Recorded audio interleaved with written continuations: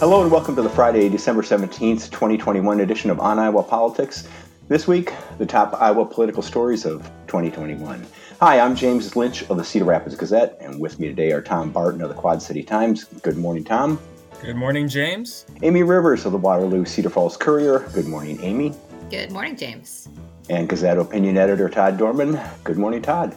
Good morning. You can find us on Facebook, follow us on Twitter, and subscribe to On Iowa Politics wherever you find your podcast. Today, we're talking about the top Iowa political stories. I'll kick off the discussion by doing the political thing, hedging my bets. Top story title for me was a dead heat between the January 6th insurrection at the nation's capital and COVID-19. Although you might say the insurrection didn't happen in Iowa, it certainly impacted Iowa, and I mean, there were Iowans involved. It certainly touches on Iowa, if nothing else, and certainly we've been talking a lot about it over the year, and our elected officials have been talking about it, maybe not as much as we would like to hear them say, but and there are so many questions about the insurrection that are unanswered. It's interesting this week, the developments with the House Select Committee looking into it with the release of some of those text messages from President Trump's friends over at Fox News and from his son, urging him to do something to stop the activity at the Capitol by his supporters. And quite frankly, I think this is a story that is going to be with us for quite some time. And the impact, we haven't completely felt the impact yet. And then COVID, same situation. It's not over. If anything, the news reports this morning, it sounds like it could be worse this winter than it was last winter, which is hard to believe. It's hard to believe that more people have died of COVID this year than in 2020. That's quite an accomplishment. Something to hang our hats on. Did you think in 2020 we were going to be making COVID the top story for 2021? No. When we first were introduced to COVID, we were talking about a couple months, 6 weeks, 2 months, we'll all be back at the office, back to normal. And, we've only missed that by 18, 20 months. So let's hope that it's not the top story in 2022. Yeah, I mean, at this point in 2020, we had a vaccine that was ready to go and people were going to start getting it, in the new year. And so, it seemed like that was going to be the end of it at some point, but I don't think we anticipated maybe how many people would refuse to be vaccinated and how political that whole thing would become. I mean, I guess it shouldn't surprise us because that's how everything is. In hindsight, the whole, vaccine mandate situation, should that really have surprised us, given how politicized and contentious wearing masks were? I mean, if people weren't going to wear masks, were they really going to get vaccinated? Well, and it's surprising that such a large mandate, would be needed. I mean, I thought it just seemed like everybody was so, tired of the pandemic and wanted it to end that, I figured maybe 10% of people wouldn't get vaccinated or 15, not, 40%. Right. And how much of this is to do with like sort of the new world order of we're now, a lot of us looking at different social media feeds, we're looking at different things that algorithms are giving us differently. We had different language to talk about this. And the same thing with the insurrection. I think you could make an argument that the different political persuasions and different people are just sort of living in different realities. And that's something I think we really hadn't thought was going to happen and something we might have to reckon with, in the coming years if we want to sort of get back to a shared reality with shared facts. And you're right. I think the January 6th insurrection is a perfect example of that, of people living in two different realities and nobody having a shared, understanding of the facts. And it's surprising and frightening to me, quite honestly, that you still have a large segment of the population, and you still have politicians continuing to, feed this false narrative or this false belief of there being a rigged election, that it was stolen, that there's widespread fraud. In the fact that you can't get, politicians to, again, recognize what numerous courts and judges and reviews have found and definitively said, look, there was no widespread fraud. This election, was free and fair. It wasn't stolen. And yet we're continuing to deal with this. And I think that's the big story of the year, unfortunately. Yeah. I mean, we knew that we knew that if Trump lost, he was going to say it was rigged and stolen. We knew in some way. And at least in that case, I mean, all of us didn't, we didn't see the votes counted in Wisconsin, and we didn't see these things happening. But I mean, that's the remarkable thing about the gaslighting over the insurrection, is we all saw it. I mean, we saw them in the Capitol. We saw them storming the steps and knocking down police officers and breaking windows and stealing things. I mean, we saw it happen, and yet they're telling us not to believe what we saw, which is and the fact that that's actually worked with some segments of the political landscape is, I mean, it's a new level of sort of this, people keep calling it post-truth, and I guess that's probably accurate. It's the truth. We're in post-truth. But yeah, I mean, there are trials going on. There are videos coming out almost daily during those, because of this legal process of these things happening. And we're being told not to believe that, which is, it's just, I mean, I don't know where we go from here if this is, what we're going to do. Well, but Todd, they told us that we landed a man on the moon too. We all saw that on TV, and that didn't happen. Yeah, I don't. Yeah, I understand, but I don't think like 60% of the Republican Party believes we didn't land on the moon. So, I mean, they believe that the election was stolen and that this attack on the Capitol was, no big deal. It was interesting. This week I saw a story. Hugh Hewitt, who is a conservative, I don't know what, blogger, radio personality, was moderating a debate in Minnesota for the GOP gubernatorial primary. And his first question to each candidate was, do you believe the election results? Do you believe, that it was rigged? And it's almost like maybe that's the first question we need to ask every candidate running for office these days is, do you believe the 2020 election results? Do you believe in those? Do you believe it was rigged? And the answer to that question will tell us a whole lot about that candidate and sort of what their grasp on reality is. So heading into 2022 in primaries, I guess maybe that's something to keep in mind. Other stories that tripped your trigger in 2021, Amy? I think definitely one of the big ones for me, and you could argue whether this is political or not, was the UAW strike. I do think it's political because in an environment where you've got the state legislature, governor sort of working to tamp down, unions and bargaining, and sort of the few years that they've made it optional, basically to have then a big strike and then have, leadership kind of sit on the sidelines and not say much about it. That was really interesting.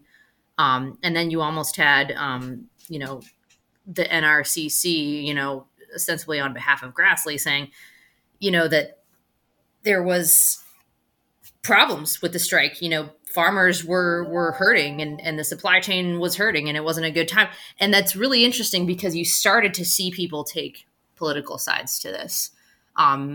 This was 10,100 workers that were affected in several states. In Waterloo, it was over 3,100 workers approximately that were affected. So this was definitely a big deal locally. But I think you could make a case that this might be the beginning of what might be more strikes. We've got such a shortage of workers that unions are having more power. Workers are having more power. So I think in 2022, we are going to possibly see more of those coming down. It also struck me that this was sort of a gift to the Iowa Democratic Party for them, the party to latch on to, how many, social media posted you see of, Democratic office holder on the picket line, with the striking workers. I don't know if the party really capitalized on it, if it'll have any lasting effect, but it certainly gave them something to seize on in an otherwise sort of dry political period of the year where there wasn't a whole lot going on. So Democrats tried to make the most of it. I don't know whether it, like I said, I don't know if it has any lasting effect. Yeah, I mean, I think that's true. And in a year and an upcoming year when Democrats are really kind of struggling to find what's going to hold voters' attention and get voters excited to vote for them in the midterms, as they anticipate losing seats, federally and things like that. It seems to me that maybe the worker angle would be a good one for them to take. They did seem to really take the reins on that and were rewarded for that. So that could potentially be something that, Democrats pivot back to. I think one of the criticisms of the Democratic Party in recent years has been that they've forgotten the working man. So what a great way to get back to it is to really set yourself up as once again the party, of the working person. And the question I have is how many of those folks at John Deere and other places that are striking are voting Democratic. A story this week showed that something like, I want to say 60, 70% of the striking workers at Kellogg's in Michigan voted Republican. Now, will this experience change those votes? I guess that remains to be seen. We may get a taste of that, in November. But the blue collar workers have sort of been migrating to the Trump party for the past few years. So, I don't know if it'll have an impact on Democratic politics or not. Well, and for Iowa Democrats, this may sort of fit in with, I don't know if you've probably all noticed that Democrats have been talking a lot about what they call the Reynolds workforce shortage crisis, or so. I mean, the idea that not only do we need to create jobs and expand, and draw new companies in and things like that, but you also need to sort of, if you're going to attract people into the workforce, you need worker protections, you need higher wages, you need a more welcoming state than maybe Republicans have been creating. So that's an issue that you can catch a lot of stuff under. This, kids are moving away, people aren't working because they don't want to work low wage jobs with few benefits and put their health and safety at risk. So yeah, there's an opportunity there to sort of pin those problems on Republican policies. Well, and not to stray too far afield from the top stories of the year, but it's interesting as we head into a legislative session that, a lot of the priorities we're hearing from sort of the business friendly groups are those same topics, Todd. They're talking about making Iowa a more welcoming place, addressing workforce housing issues, addressing childcare issues, those sorts of things. I mean, it's hard to believe that in this day and age that we could find some sort of simpatico between Democrats and Republicans. But maybe that's the Christmas miracle that we're all looking for. Yeah, I haven't seen a lot of groups embracing the idea of eliminating the income tax. So I don't know if that's I know that's a winning issue among us, a segment of Republicans at least. Mm-hmm. But I mean, the math is, I mean, you can't do it. It's not impossible, but it's in the ballpark. You need to have Senate Majority Leader Jack Whitford give you a math lesson. Yeah. Because he seems to think it's possible. When we start paying 15% sales tax, it's going to be really good for the merchants of Illinois, Minnesota, Nebraska, exactly. And Missouri. Yeah. That's where we'll have to go to Missouri to get our fireworks again.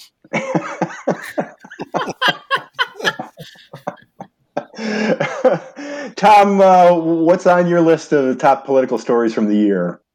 Yeah, so the top political story of the year for me was Iowa's second congressional district election challenge. The race that at one point seemed like it would never end. Yeah, that was the biggest political story for me. It was one of the closest congressional races in decades. One of the closest congressional races, in U.S. history. A incredibly razor thin 6-vote margin. There were, several recounts. Discrepancies in the recount process, ballots that Democrat Rita Hart claimed were wrongly rejected, and that voters were disenfranchised. There were just so many twists and turns with this story, and it went on for months. And it turned into a national story with, national Republicans picking up on this, and casting this as an attempt by Democrats to try and steal or overturn a state certified election. At the same time that, you're dealing with the fallout and the aftermath of the January 6th insurrection and the attempts by, Republicans to try and overturn the presidential election. That was the top story for me. What was interesting to me about this is that it was even close in the first place. We're looking at a congressional district that had a Democratic voter registration advantage. Johnson County is in that district, which gives a Democratic candidate about 50,000 vote advantage, from the starting gun, you might say. And that it was close at all came as a surprise to some of us, especially given Mariannette Miller Meek's track record in congressional races. So it was. Yeah. So I I'll have to admit, I came into the campaign at the tail end. I didn't start covering the race until I think maybe end of August, early September. But I don't know. My impression of things was that I think the reason why it was so close was partly due to the pandemic, and the fact that Rita Hart and her campaign. It wasn't your traditional campaign, right? That you would see in a typical year. They were doing a lot of the virtual events. They weren't really going out there and meeting face to face with Iowa voters. They weren't really doing the door knocking, the canvassing, and I think that impacted the race and the outcome and why it became so close. The other thing about that race that I think was strange to me was the fact that the retiring Democratic incumbent, Dave Loebsack, didn't really campaign for Rita Hart. You didn't really see him out there, trying to energize Democrats and energize voters to go out and support Rita Hart. Instead, he was out there campaigning for Joe Biden. And when he was doing that, you didn't really hear him talk about Rita Hart. So I found that odd as well. It's going to be interesting, given the current situation with COVID and the Omicron variant. If this continues, will Democrats make the same choices they did in 2020 about in-person events, door knocking, those sorts of things? Because it didn't work out very well for them. And Republicans, say they think that gave them a huge edge in 2020, being out there knocking on doors and doing in-person events. So I would be surprised if Democrats made the same decisions if this is still a concern in the summer and fall of 2022. Yeah, I think you're exactly right. I think that's why this race became so close, and why Mariannette Miller Meeks, and I guess it's why she eked out with 6 votes, although it's still kind of a question mark there, right? But I think that's why you saw her make gains in some of those rural counties, south of Iowa City, south of the Quad Cities, counties that previously, went for Loebsack, that, Miller Meeks was able to flip because, she was able to get out there. She did the face-to-face, whereas, again, Democrats and Rita Hart, kind of opted for the virtual method, and that limited their outreach and their ability to get out to those voters. And had they done those face-to-face events, who knows, maybe it would have flipped the other way, and it would have been Rita Hart by a slim margin or more. I have to think that not doing face-to-face events on the University of Iowa campus probably hurt Rita Hart. That's a population that you expect a lot of Democratic votes, but there are a lot of undervotes in those precincts in Johnson County where people voted for president, but they didn't vote for Congress. Surely there were half dozen or more people who would have voted if they had seen Rita Hart in person multiple times, as you normally would see in a campaign there. Todd, anything we've missed so far that's on your list? A couple of storylines from the year that I thought were important and interesting. You had the sort of politicization. It's God, I need more coffee. Of these sort of local elections and local school boards, and just the governor basically called on Republicans to treat those races like a general election and go out and elect conservative candidates. And we've seen the issues crop up in school boards. You've got the battle over various books. You've got the battle over masking, whether masks should be required. And after a federal lawsuit led a judge in Des Moines to basically say that barring schools from mandating masks discriminates against disabled Iowans, people that are more susceptible to infection, that sort of thing. And, going forward, that's those dynamics are going to carry over into the 2022, political general elections and primaries. This idea that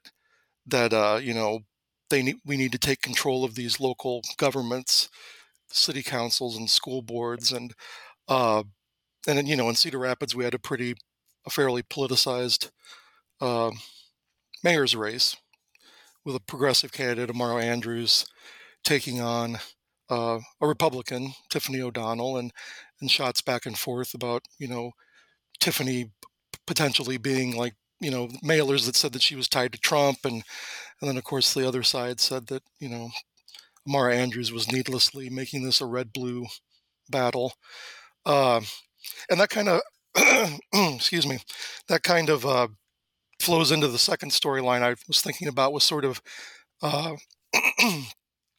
how the approach to education policy in the state has changed so much in just the last few years. I mean, it used to be fairly a bipartisan, uh, a bipartisan sort of effort to improve public schools. I mean, Republican governors had improvement plans, Democratic governors had improvement plans. The legislature routinely passed reform measures and teacher pay changes and things.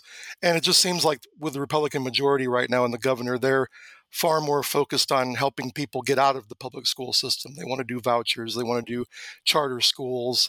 They have attacked schools, as I said, for having some books on the shelves, and they took away their ability to manage the pandemic based on local conditions. And we've seen an erosion of local control for schools. They got a 1.7% funding increase, which didn't keep up with inflation. And Republicans are talking a lot about inflation, but I doubt that they're going to do a 6.8% increase in school aid next year, but which would keep up with inflation. So, yeah, it just seems like, Terry Branstad was a big proponent of public school reform. Vilsack Culver also. And it just seems like, Governor Reynolds was really the first governor that I can remember that gave a condition of the state speech and put out an agenda that did not have any measures to try to improve public education. It was all focused on let's help people get into private schools because public schools are failing.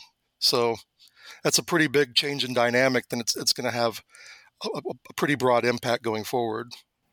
One of the other storylines, and this is tied to the pandemic, is the pandemic relief that we've seen from Congress, the CARES Act, the American Rescue Plan, that is pumping a lot of money into the state of Iowa, into communities all across Iowa.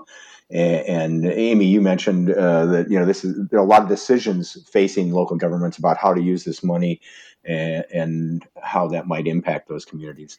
Yeah, they're looking at, what they can do with the money, first of all. So you're basically like tied to certain things depending on which bill we're talking about. Obviously, like the first CARES Act, of course, was like tied to really specific things. Like you could use it for broadband, you could use it for, sewer and water infrastructure, that type of thing. It's a little bit broader in the American Rescue Plan, but you still got to sort of abide by certain regulations. But nevertheless, a lot of Iowa communities do have a lot of water infrastructure issues. I mean, you had the Iowa DNR that came out with these new rules that are affecting a whole lot of really old legacy sewer and water systems that are going to cost millions and millions of dollars for these cities to fix. And largely, they really don't have that money unless they bond for it. So that's really going to be helpful if cities do decide to go that route.